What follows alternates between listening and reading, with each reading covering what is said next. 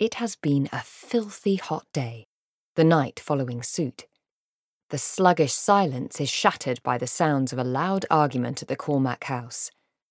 Moments later, to the music of breaking glass, Anne tears from the French windows, skirts bunched in her hands, long red hair streaming behind her as she races like a March hare across the lawn, the sounds of pistol fire ringing in her ears as she runs full pelt for her life, ragged-breathed and laughing as vitriolic obscenities are hurled at her. Her father, the source of the fury, takes repeated drunken aim at the darting figure from the open doors. His only child, thank God, married without his knowledge or blessing earlier that day. And to a servant, of all things, this lesser person running in the wake of his dashing bride, sheer panic on his face as the gunfire continues, a hand held to his bleeding arm where, against all odds, one of his father-in-law's bullets has glanced its target. This is typical of James Bonney's luck, something that his new wife will know soon enough. But for now she feels the exhilaration of chaos, the proximity of death, and the freedom of being Anne Cormac no longer. "You whore!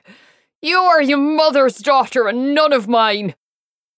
Her father's aim is not helped by a brandy-soaked afternoon and the insult of sudden betrayal as he screams things to the running figure that a father should never utter to his only girl, things to terrify a man like James Bonney. "You think you'll get away so easily?"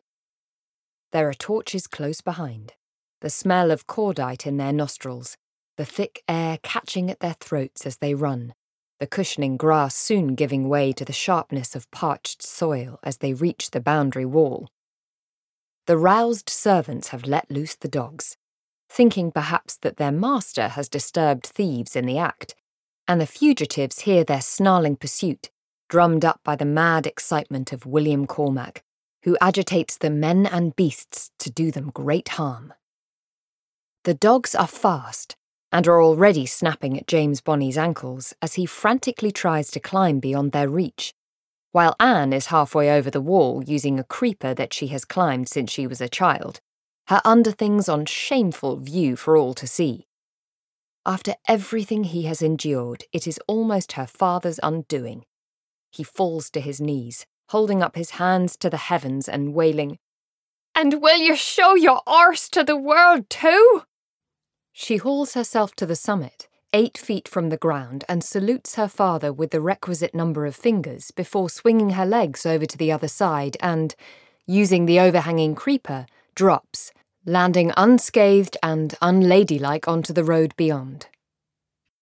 She is soon joined by a breathless and sweating James, who falls like bad fruit beside her, his eyes wide at the raw memory of recent insults to his person. "You smell worse than the dogs, James Bonney." Her eyes are dancing, her face burning from her exertions. But he does not appreciate the joke. He had not realised when they married this morning that she was clearly quite mad. "So that was your idea of breaking it to him gently, was it? Jesus, woman, I nearly lost an arm." He holds out the limb in question to show her the scratch and suggestion of blood already dried. "Sure enough, it wasn't your arm I was worried about."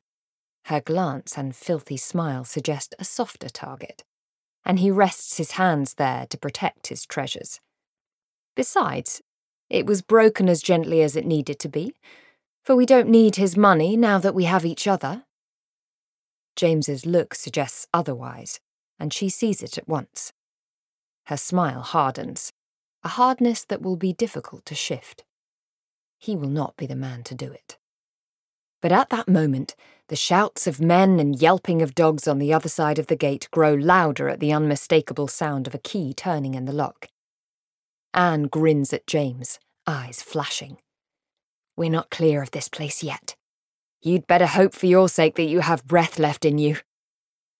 Anne hops from one foot to another, pulling stained satin slippers from her feet before she sets to running again in earnest, throwing the shoes behind her into a ditch.